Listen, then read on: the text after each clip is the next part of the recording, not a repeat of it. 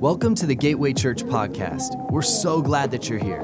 We pray God speaks to you through this message and through His Word today. For more information about our church, please visit us at gatewaylife.com. Now let's tune in to this week's message. Home. It looks different for each of us. But no matter what yours may look like, there's a good chance that we all want home to be something similar. It's your home. What do you want it to be like? You need a heads up on this message. The title of the message is The Doctrine of Fun. And I need to give you a heads up. Thursday night's message was awful, in my opinion. And here's why. Because I'm not good at this. There are things I'm good at, and there are things I'm not as good at. I like to have fun, but I'm not very good at always having fun. If I have a tendency, it's to be more serious than to be fun. And part of the reason is, I think the older we get, the more convinced we are we have to be more serious. But my Bible says that Jesus said, hey, unless you come to me like a little child, you're not going to get this whole thing, Preston. You're not going to understand it. So the burden for this message came out of a question the Lord asked me. And listen, Thursday night was excruciating. I have never been more miserable preaching a message. I can't remember the last time I was this miserable preaching a message. I literally preached the whole thing like this. And you're probably going, he is weird. I am. I just wanted to confirm that for you. I want to have more fun, but I take very seriously what I've been called to do. And for some reason, for many years, I've thought you can't do both. That if I'm going to be serious, I can't have fun. Because over the years in the lobby, I have heard people say all kinds of things. Oh, hey, Preston, I saw you playing golf earlier this week. This happened years ago in front of my boss in the lobby. Preston, I saw you playing golf this week. Man, I'd like to be a pastor and play golf in the middle of the week. Right in front of my boss. He didn't say that it was Friday, my day off. He just said, oh man, I'd like to be doing nothing and playing golf. And it's like when I have heard those things, I'm realizing it's as though I made an inner vow and said, you'll never say that about me again. I'm serious. And so I don't have fun. Okay, you know there's a word for that, right? Misery. I want to give you an equation because fun has an equation. And I believe it's this: moments plus joy minus stress. Moments plus joy minus stress equals fun. Ecclesiastes chapter 6, let's start in verse 1, read 5 verses, and this is heavy. I mean, this is the wisest man who ever lived. Listen to what he says. There is another serious tragedy I have seen under the sun, and it weighs heavily on humanity. God gives some people great wealth and honor and everything they could ever want, but then He doesn't give them the chance to enjoy these things. They die, and someone else, even a stranger, ends up enjoying their wealth. This is meaningless, a sickening tragedy. A man might have 100 children. Somebody actually said on Thursday night when I read this part of the verse, that's next week. Out loud, it was awesome. A man might have 100 children and live to be very old. But if he finds no satisfaction in life and doesn't even get a decent burial, it would have been better for him to be born dead. Do you see that in your Bible?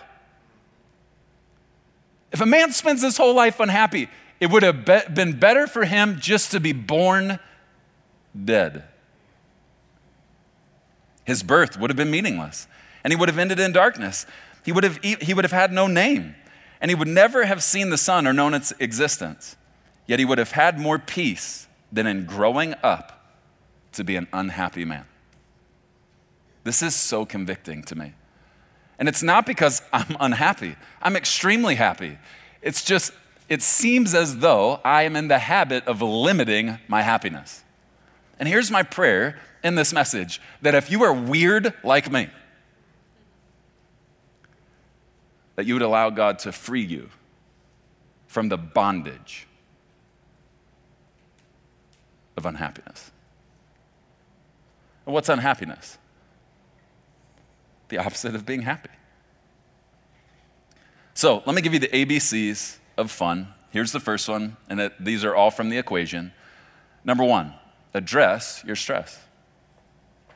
I gave you an equation and the ABCs. Why am I doing this? Not because it's cheesy, because I'm bad at this. And when we're ignorant in an area, we have to start with the fundamentals. In kindergarten, what do you start with? The ABCs. This is where I got to start. A, address your stress. Did you know there's actually no word in Scripture for our word stress? The closest word I could find is the word worry.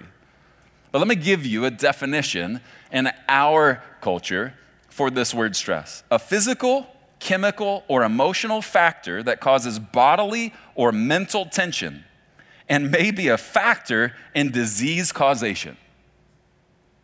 In other words, stress isn't just a mental or emotional thing. It can actually lead to physical problems. Proverbs chapter 12, verse 25 says, worry weighs a person down. Okay, question.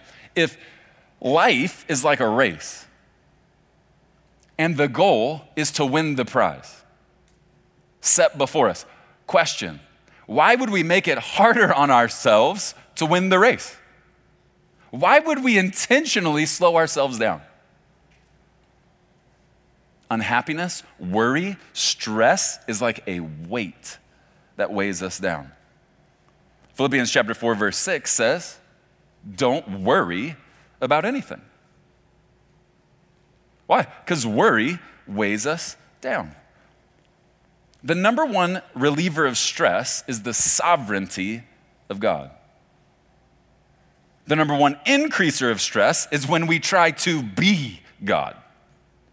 Well, what's the sovereignty of God? He is above all. He is in complete control. He's never been out of control. He will never know what it's like to not have control. God is sovereign. That helps me fall asleep at night. No matter what's going on in your life, when you understand our God is sovereign, He has all power in heaven and on earth, He is in total control. You know what that frees me up to do? Give up control. Conversely, the number one increaser of stress is when I try and stay in control, trying to be like God, who is in control. 4 things I want to give you which create stress. 4 things. Here's the first one, overcaring. I'm going to make up some words here. Overcaring. Matthew chapter 6, verse 25. Jesus says, that's why I tell you not to worry about everyday life. Don't overcare. Don't worry about everyday life, whether you have enough food and drink or enough clothes to wear. Isn't life more than food and your body more than clothing? Okay, what are some of the everyday issues of life that we carry or care too much about? Let me give you a couple. First one, what people think. What people think. How many of us, don't raise your hand, how many of us get a little stressed out based upon what we think others are thinking about us? It's an everyday issue of life. Don't care too much about it. Don't take this the wrong way. But I don't spend too much time thinking about what you think about me. Here's why. Because I like to sleep at night. I don't want to think through, what does this person think? What does this person think? And so I have decided, here's how I'm going to live my life. I'm going to think about how one sees me. And everybody else can get in line behind him. But he's become so important in my life that I just really care about what he thinks, what he says, what he sees. A second thing, a second everyday life issue, what we have or don't have. Caring too much about what we have or don't have creates stress. And then thirdly, what tomorrow will bring. How many of us have ever cared a little bit too much about what tomorrow will bring? I have my hand up. I'm always thinking ahead. It's part of my job. Presently, I'm in a deep dive studying hyperinflation. I appreciate those who laughed at a deep level at that. You're what's called my people. Yeah, hyperinflation, it's real. I'm trying to study it. Because it's part of my job as a senior pastor, an elder in this church. I want to understand where we're heading and prepare. Now, I don't want to care too much, but I also don't want to care zero. Do you care too much about what tomorrow will bring? Jesus says, don't worry. Don't worry. Today has enough worry, enough issues. Don't worry about tomorrow. Second thing that causes stress, over-carrying. So first, over-caring. Second, over-caring. How do you know if you're over-carrying something? When your desire to care turns into a need to control. Now think about that for a second. How do you know you are carrying something more than God has asked you to? When your desire to care turns into a need to control. Lots of examples of this in the home. How about teenagers? Maybe you convince yourself that every choice your teen makes is because of you. So you put that weight, you carry it, and you forget. They make their own decisions. You do your best to train them up in the way they should go, but they make their own decision. As a parent, I can't over-carry that. I'm not their God. I'm just their dad. Matthew chapter 11, verse 28. Then Jesus said, "Come to me, all of you who are weary and carry heavy burdens, and I will give you rest." Jesus says, I'll swap. I'll give you rest, and we'll carry the burden together. One of my favorite moments in Scripture is when Jesus says to his disciples, let's go to the other side. They get caught in the storm. But before the storm, Jesus says, hey, you're not going over by yourself. I'm in your boat. Let's do this together.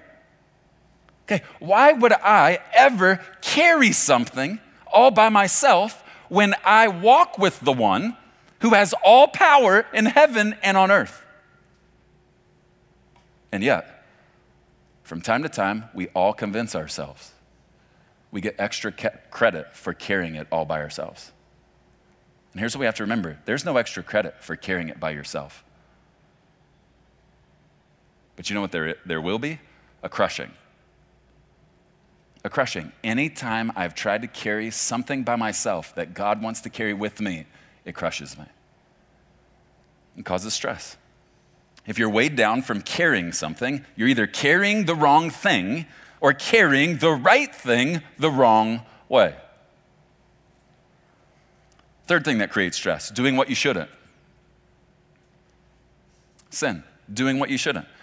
1 John chapter 5, verse 17, all wrongdoing is sin. Here's one of the things I've learned about wrongdoing. Doing what is wrong. It affects me.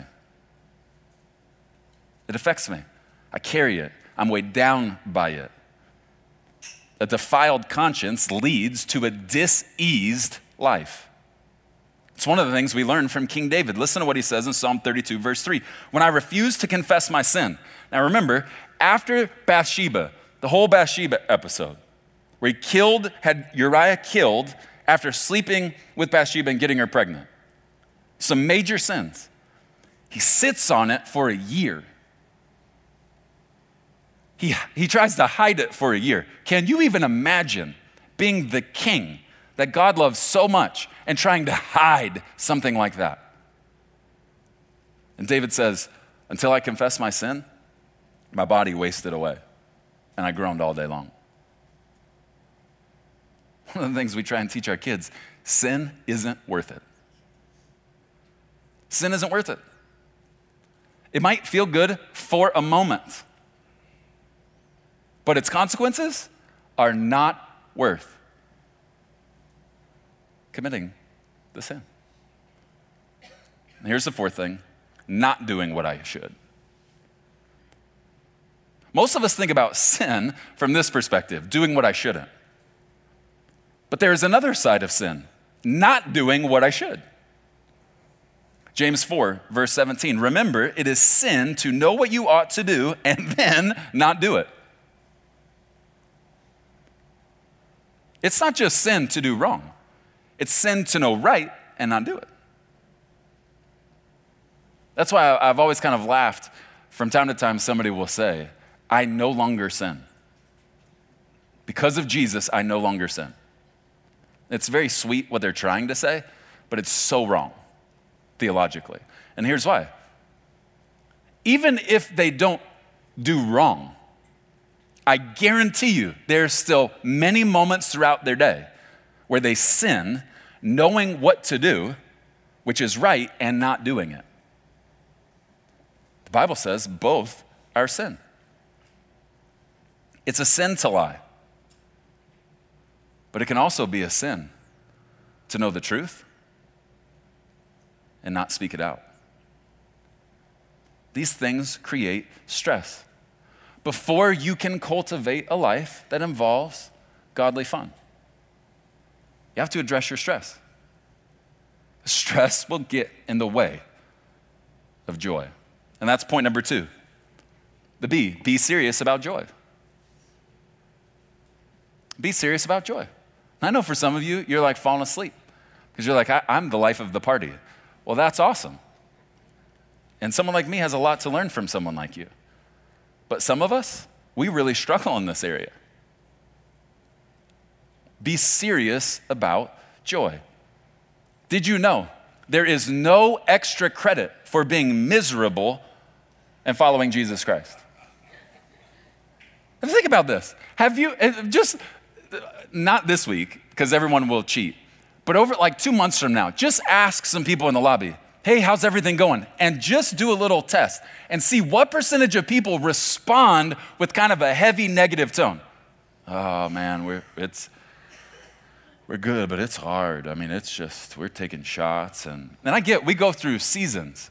But I'm talking about a lot of people aren't going through anything really difficult and still say, oh, it's just really tough. We're just taking fiery darts from the devil. And why do we do that? Because we think it's godly. We literally think it's godly to act overwhelmed and semi-depressed. This is crazy. And I want to show you something that I hope changes me for the rest of my life. Because I've heard this, but I feel like I might have gotten a revelation of this for me personally this week. 1 Timothy chapter 1, verse 11. I'm not going to read the whole verse. I just want you to see something God is called.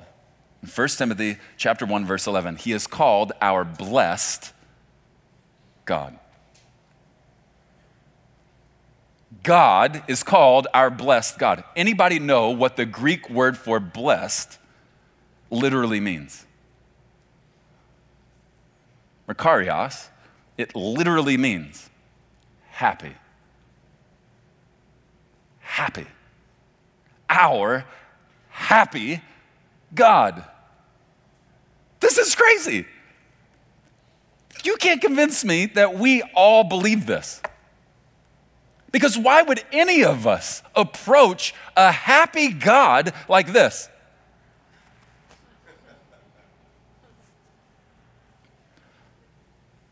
He's happy. He's not unhappy. He's a quintessential picture of eternal happiness. Our happy God. Then Jesus comes, and the most important sermon in human history. And what is the point of the sermon? Happy are those. I have issues.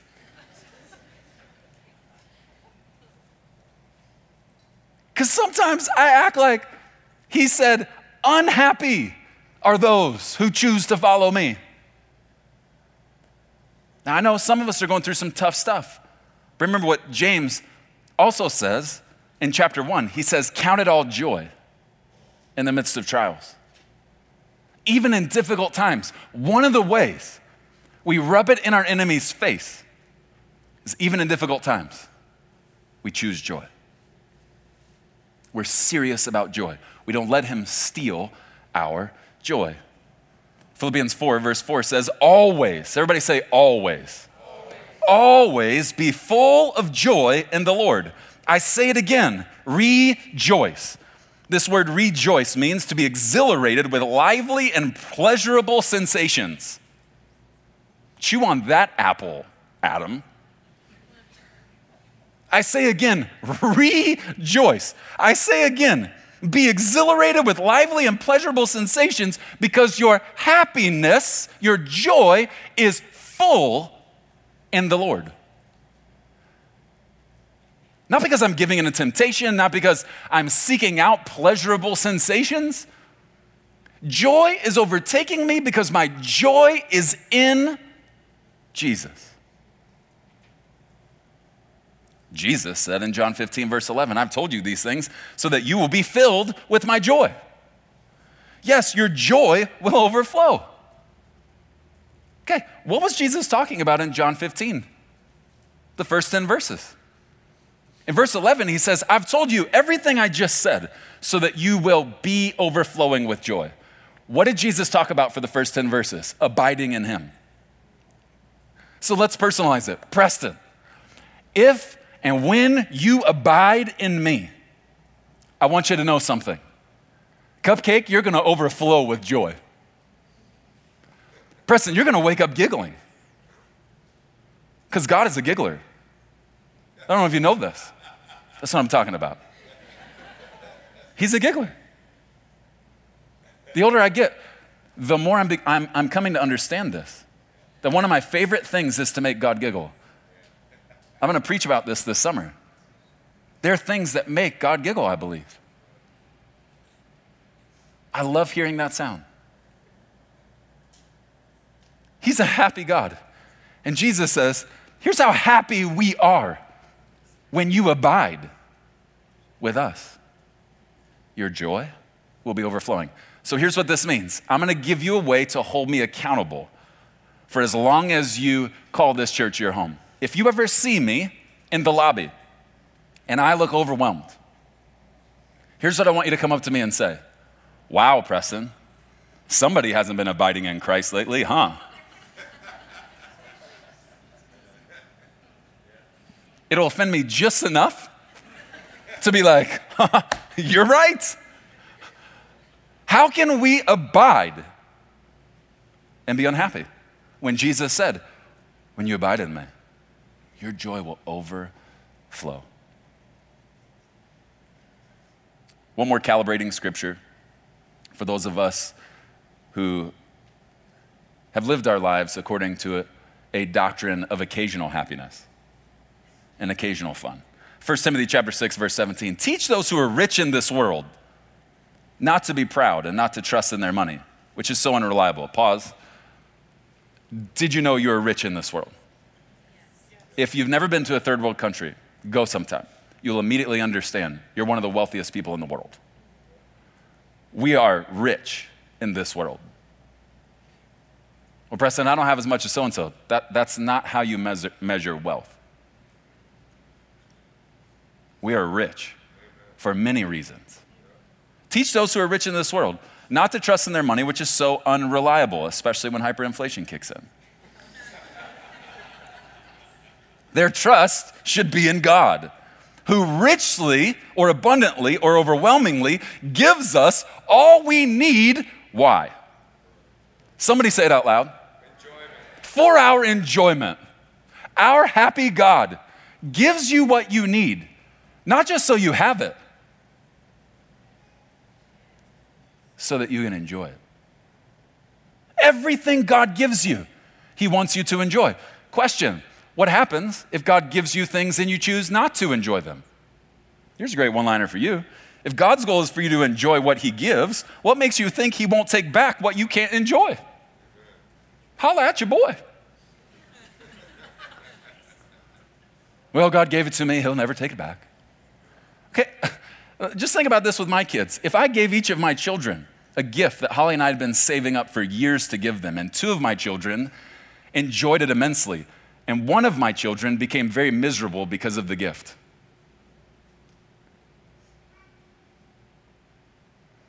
What a tragic thing.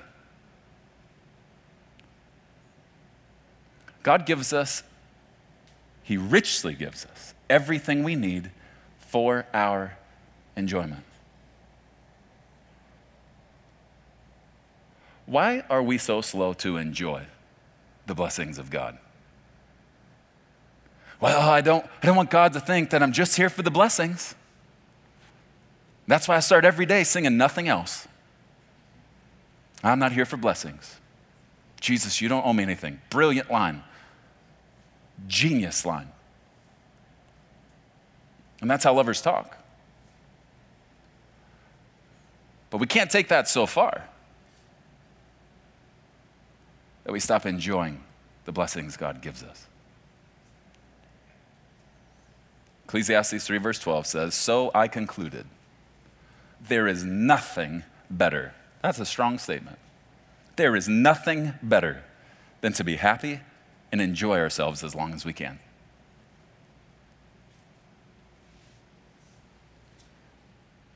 If I were to grade myself on Ecclesiastes 3 verse 12, probably about a 54, 55%. Teachers call that an F. I need to have more fun. I need to be more serious about joy. I need to make sure when I walk out of my time with the Lord, I don't move into serious mode. I need to remain in joy mode coming out of my abiding in him time. And then I need to abide throughout my day so that when things get difficult, even in the midst of trials and suffering, I still count it all joy because I'm abiding in the one who is called the happy God. Here's the C, point number 3. If you're going to have fun in your home, this is a biggie, cultivate moments which become memories. Cultivate moments which become memories. Flip over to Joshua chapter 4 if you put a marker there. We're going to read 7 verses together. And while you're turning there, let me just tell you something about our King. Our King is divinely nostalgic. You know what's awesome about our divinely nostalgic King? He loves to remember things. You know what's even more awesome sometimes about our King? Is there are some things he chooses to remember no more. Know what I'm talking about? Isn't it amazing that our God says, I love to remember every one of the sweet moments of your life, Preston. I record every one of them as though I'm sitting in the front row watching you and you alone and nobody else, Preston. He says that about all of us.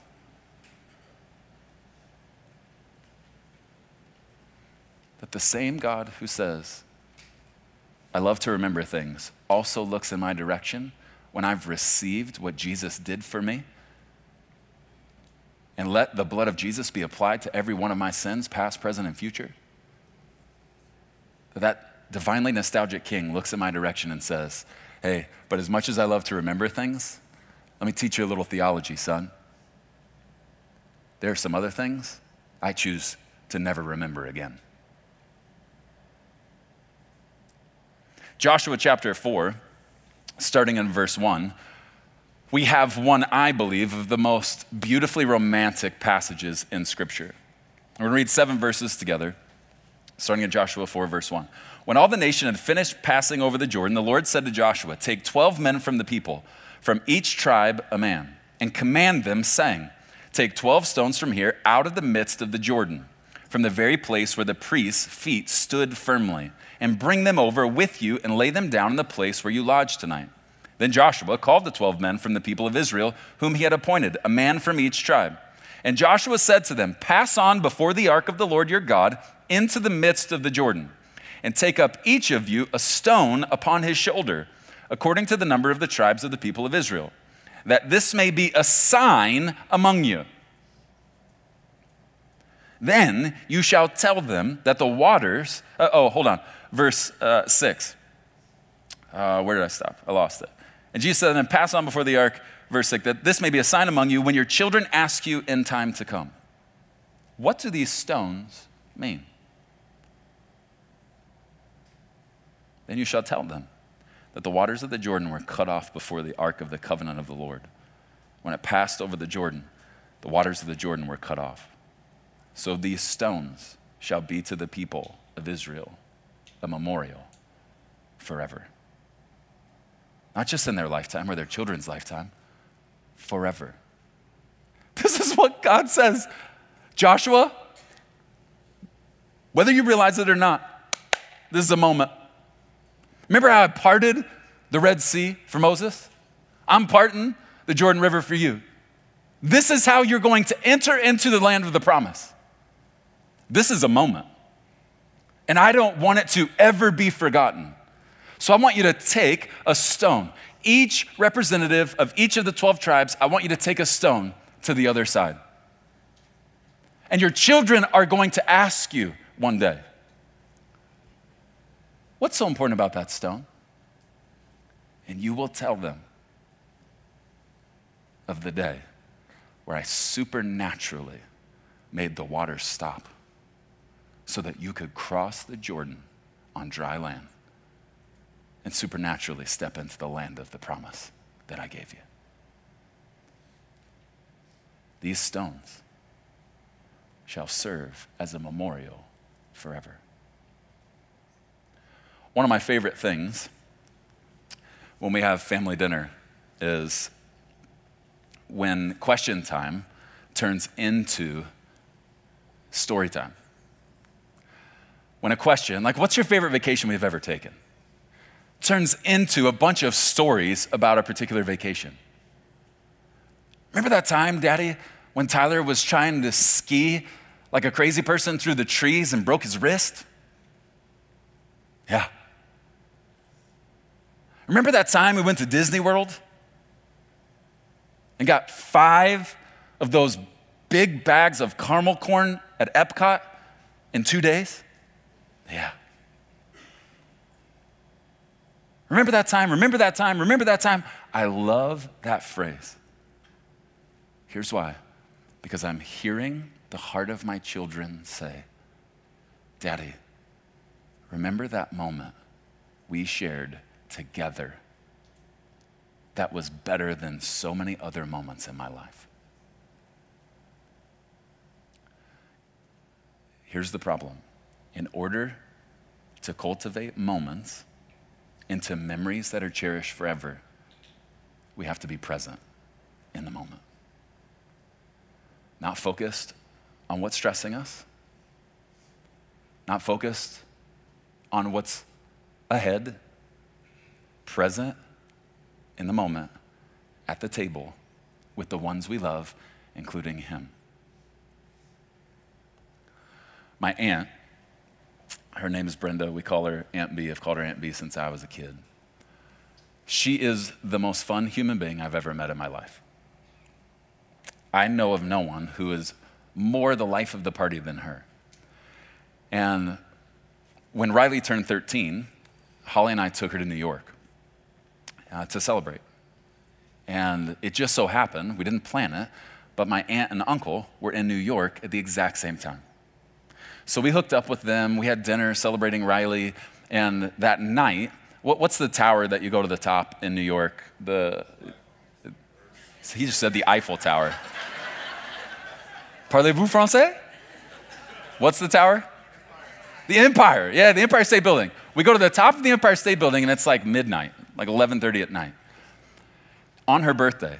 So we're celebrating, taking pictures. It's cold. We come down the elevator and we come out of the Empire State Building and there's a limo sitting out front.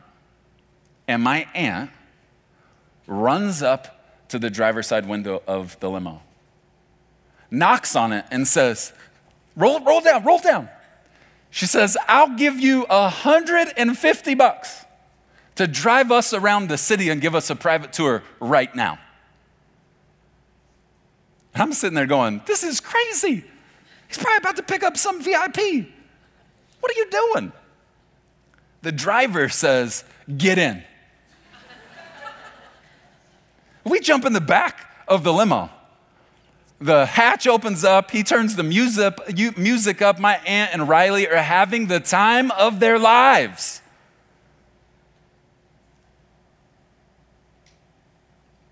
And you know what I walked away thinking about?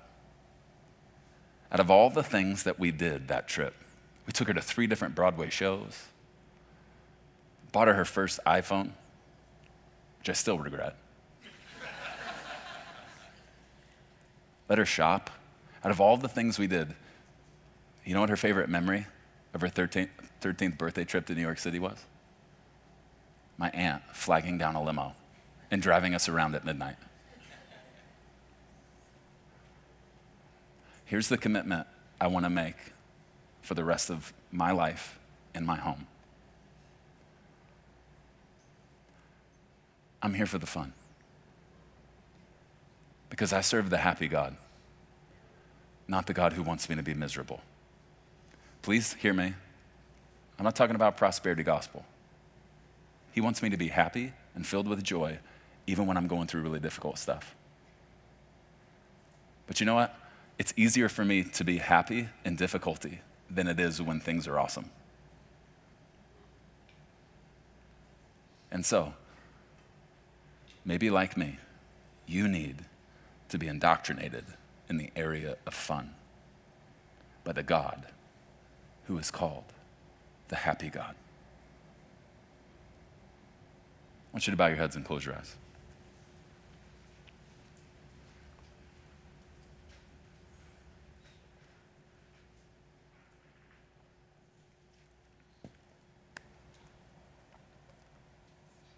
Lord,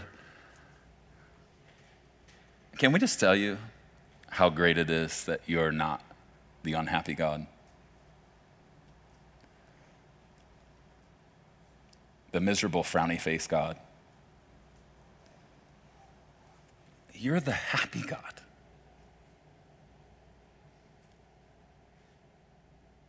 And I'm one of your children.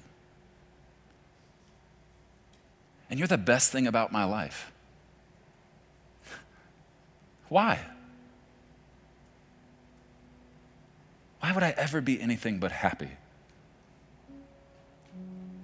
Serving my happy daddy. Holding hands with my happy father. Lord, I pray if there's anybody here who's experiencing major levels of stress due to one thing or another, Jesus, I pray you would literally speak to their hearts in this moment and say, come to me. Come to me, all of you who are weary and carrying heavy burdens. I'll help you. I'm there for you.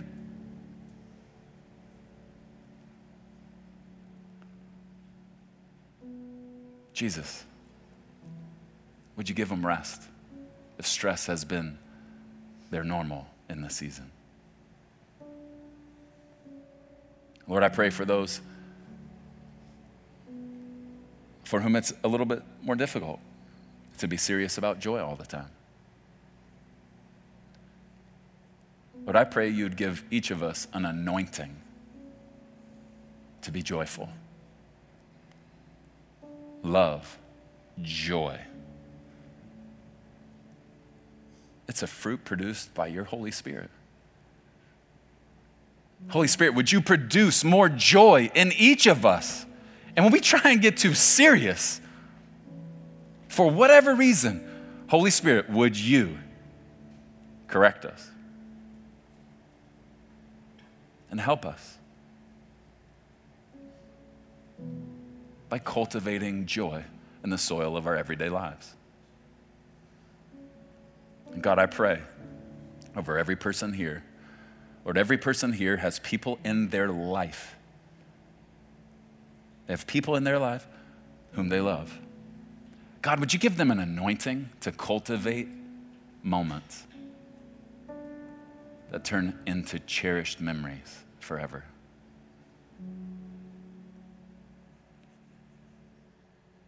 Lord, I'm going to practice what I preach. I thank you that I got to have a moment today. That's a memory I'll cherish forever. I got to baptize my only daughter. I got to shove it in the devil's face. She is buried with Christ in baptism and raised to live a new life in him. God, would you help us all be more present in the mundane moments of our everyday lives that have the power to be, when you are involved, they have the power to become cherished memories. God, would you fill our lives, not with idols, but with memorial stones, limo moments, crazy fun moments. Oh, happy God, help us be more happy, no matter what. In Christ's name, amen. Thanks for joining us today. For more information about Gateway Church, please visit us at gatewaylife.com. Have a great week.